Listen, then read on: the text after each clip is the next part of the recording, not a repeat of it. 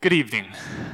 If I have not met you tonight, my name is Stephen Lancaster, and I'm a member here at NBC.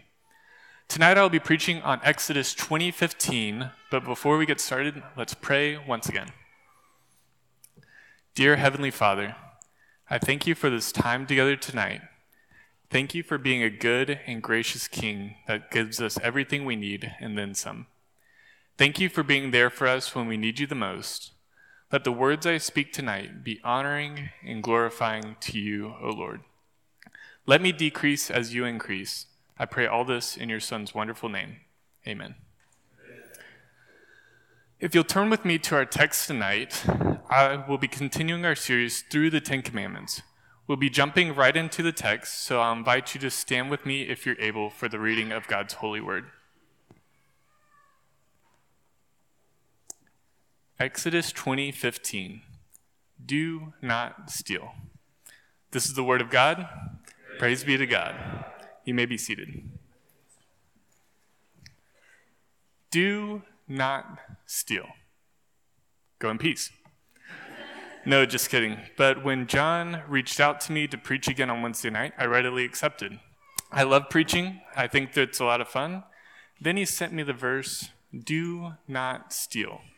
And the first thought that went through my head is, how on earth am I going to preach for 15 minutes on 3 words? A little rudimentary math for you, that's 5 minutes per word and 1.5 minutes per letter.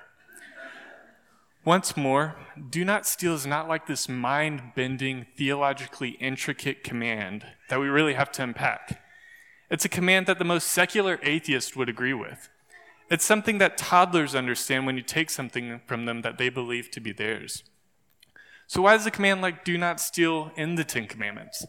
The commandments that would govern Jewish law for years and years to come. Well, I believe that the fact that do not steal is in the Ten Commandments says a lot about who we are as people and who God is as the creator of the universe.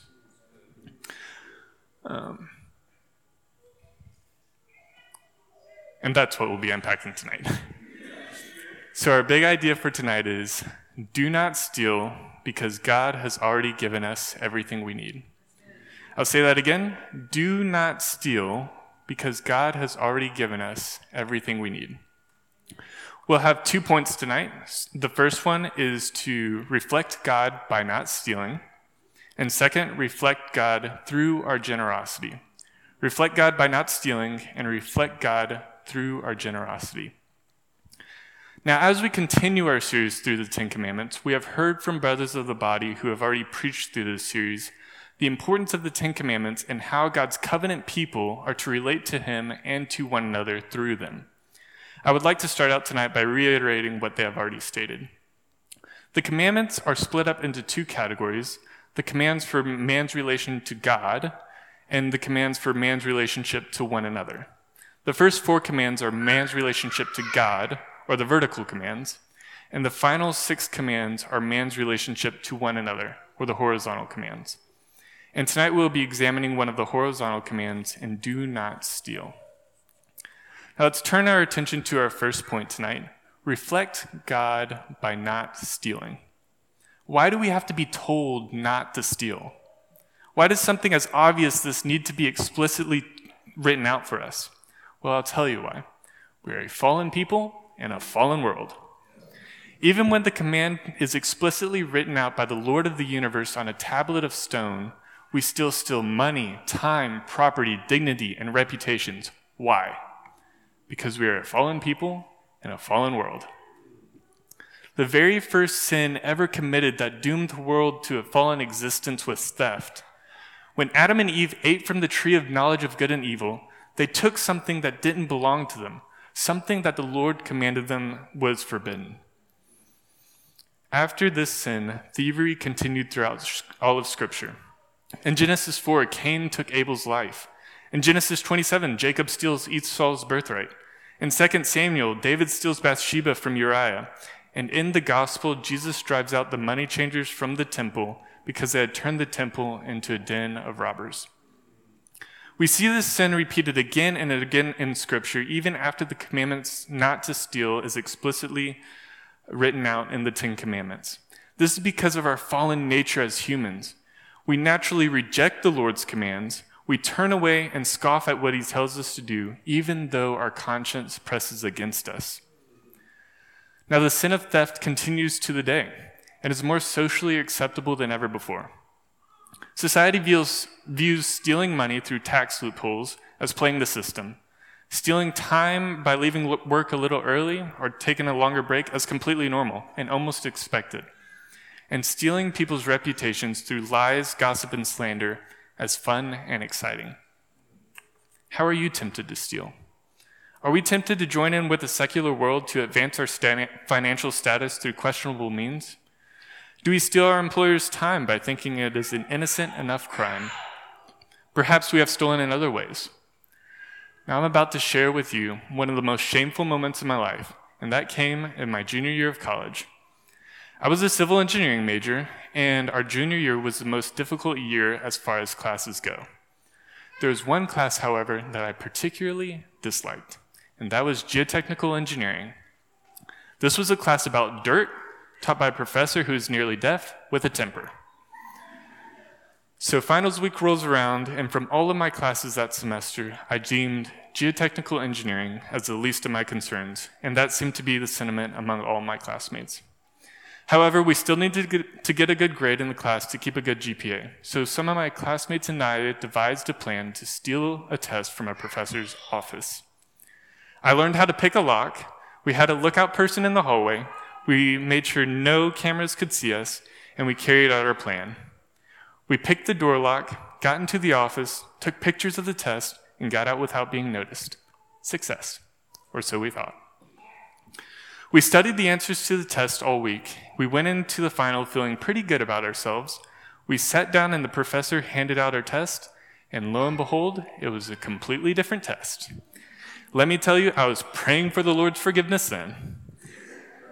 Thankfully, the test turned out fine, and I was able to pass the class with a decent grade, but I can tell you I never had the desire to steal another test ever again.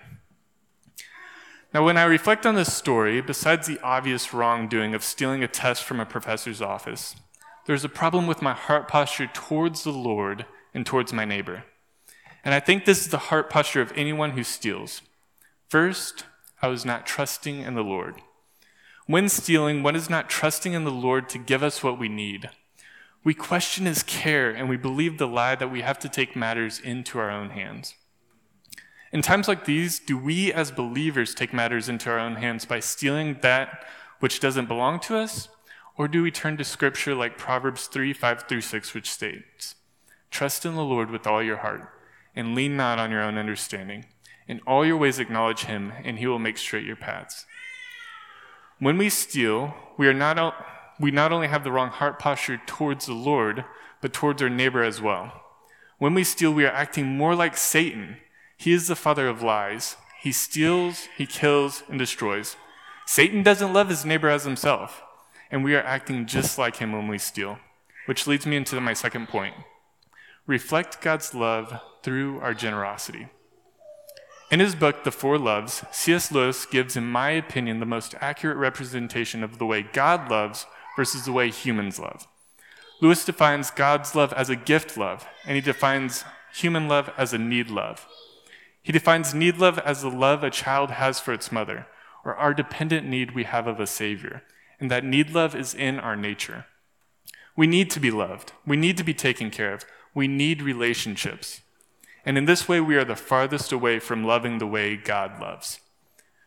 Lewis describes God's love as a gift love. He pours himself out to us. He provides for us. He gives us everything we could ever need and then some.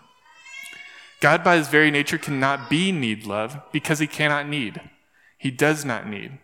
Everything that has ever been created was created by and for him. Everything is his, so if everything is his, he cannot need anything. Everything that we own is his. Our houses, our cars, our finances, the air we breathe, the ground on which we walk, our relationship, and even our lives are his. We see this all over Scripture. Psalm 50:10-12 states, "For every beast of the forest is mine, and the cattle on 1,000 hills." And Deuteronomy 10:14 says, "To the Lord your God belongs the heavens, even the highest heavens, the earth and everything in it. He does not need. He does not steal. He cannot, because everything belongs to him. So how does this fact relate to us in our passage tonight? Well, if the way that God loves is by giving and pouring himself out to us, the opposite of that would be stealing and taking that which does not belong to us. Stealing is the antithesis of the way God loves. So what does that mean for us to love in light of the command, do not steal? Not only should we not steal from others, but if we are to love the way the Lord loves, we should also give as the Lord has given to us. We have to pour ourselves out. We have to give of our time and resources and efforts in our lives to the advancement of the kingdom of God. We see this repeated over and over in Scripture as well. Hebrews 13:16 states, do not neglect to do good and to share what you have, for such sacrifices are pleasing to God. And Ephesians 4:28 states, let the thief no longer steal. Instead, he is to do honest work with his own hands so that he has something to share with anyone in need. As we grow in Christ, as we reflect on the Lord's word and let the Holy Spirit sanctify our souls, not only should the desire to steal dissipate, but our desire to give, to pour out, and to love like Christ loved should grow in us, because sacrifices like these are pleasing to God. For us at NBC, this could look like taking a meal to a family that just had a child, to help a brother or sister move residences, to spend time and encourage members who are going through hardship, financially support one another as occasion may require, or simply praise someone in their pursuit of the Lord. If we do these things, we are not only showing the love of Christ to one another, we are showing the love of Christ to anyone who witnesses us loving each other in this way. Non-believers should be stunned and overwhelmed with how much we pour into others, because through that, they are witnessing the love of Christ.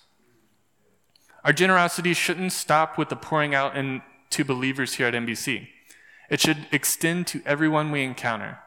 Just as Paul ministered to the Greeks as well as the Jews, so should we invest time, love, and commitment into non-believers that we interact with. They should be able to see the love of Christ reflected in us by the way we invest in them. We should also be eager to share the same wonderful, life-giving gift that we have been given in the gospel. C.S. Lewis stated that God's love is a gift love. He gives us everything we need: food, clothing, housing, family, and friends. But even if he gave us none of these things, we would have everything we would ever need, because he gave us the greatest gift of all in his Son. If you are here this evening and are not a believer, we are glad that you are with us. The good news that we celebrate every day is not only news for the saints and believers, it is news for the poor, the downtrodden, the lowly, and the outcasts. God sent his Son to live a perfect life so that he could die and take the punishment that we deserve. He died that we might live. He died so the thief dying on the cross next to him could stand with him in glory. But it didn't end there. If Christ had stayed dead, we would have nothing to celebrate. We would have no hope because death would have won. But the truth is, he didn't stay dead. Christ rose again 3 days later, defeating death so that those who believe in him might have eternal life with him in paradise. What a wonderful truth this is. If you know yourself not to be a believer, I would invite for you to turn from your sins, turn towards Christ, place your hope fully in him. I promise he won't disappoint. Do not steal. A seemingly straightforward and intuitive command from the Lord is much more than what it seems at first glance.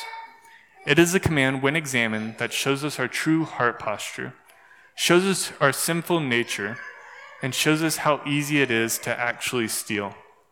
It is also a command that shows us who God is. He is a God of love that continually pours himself out to us, gives us everything we could need, and gives us the greatest gift of all in his Son. By realizing the way that God loves, we also realize that when we steal, we are doing the exact opposite of loving our neighbors and loving the Lord. Because God loves and cares for us, and Christ has saved us, Christians should refuse to steal and be the most generous people. We know that God will provide for us, and we know that Christ will meet every need. If we are to love the way God loves, we are to pour ourselves out to one another. We are to invest in each other's lives. We are to give of our resources for the advancement of the kingdom of God, and most importantly, live every moment in service to our Lord God Almighty. Let's pray. Dear Heavenly Father, thank you for this time together tonight to come and worship and praise you. Thank you for the ability to gather together on Wednesday night when so many places around the world don't have that ability. Thank you for your commands and your guidance in our lives. Help us to live out your commands in a way that is honoring and glorifying to you, O Lord. I pray that the words that I have spoken tonight be used to edify and build up the church here at NBC. Finally, I thank you for sending your Son down to die for our sins and raising 3 days later to defeat death so that we may live with you in glory. I thank you and praise you, O Lord. I pray all this in Jesus' name. Amen.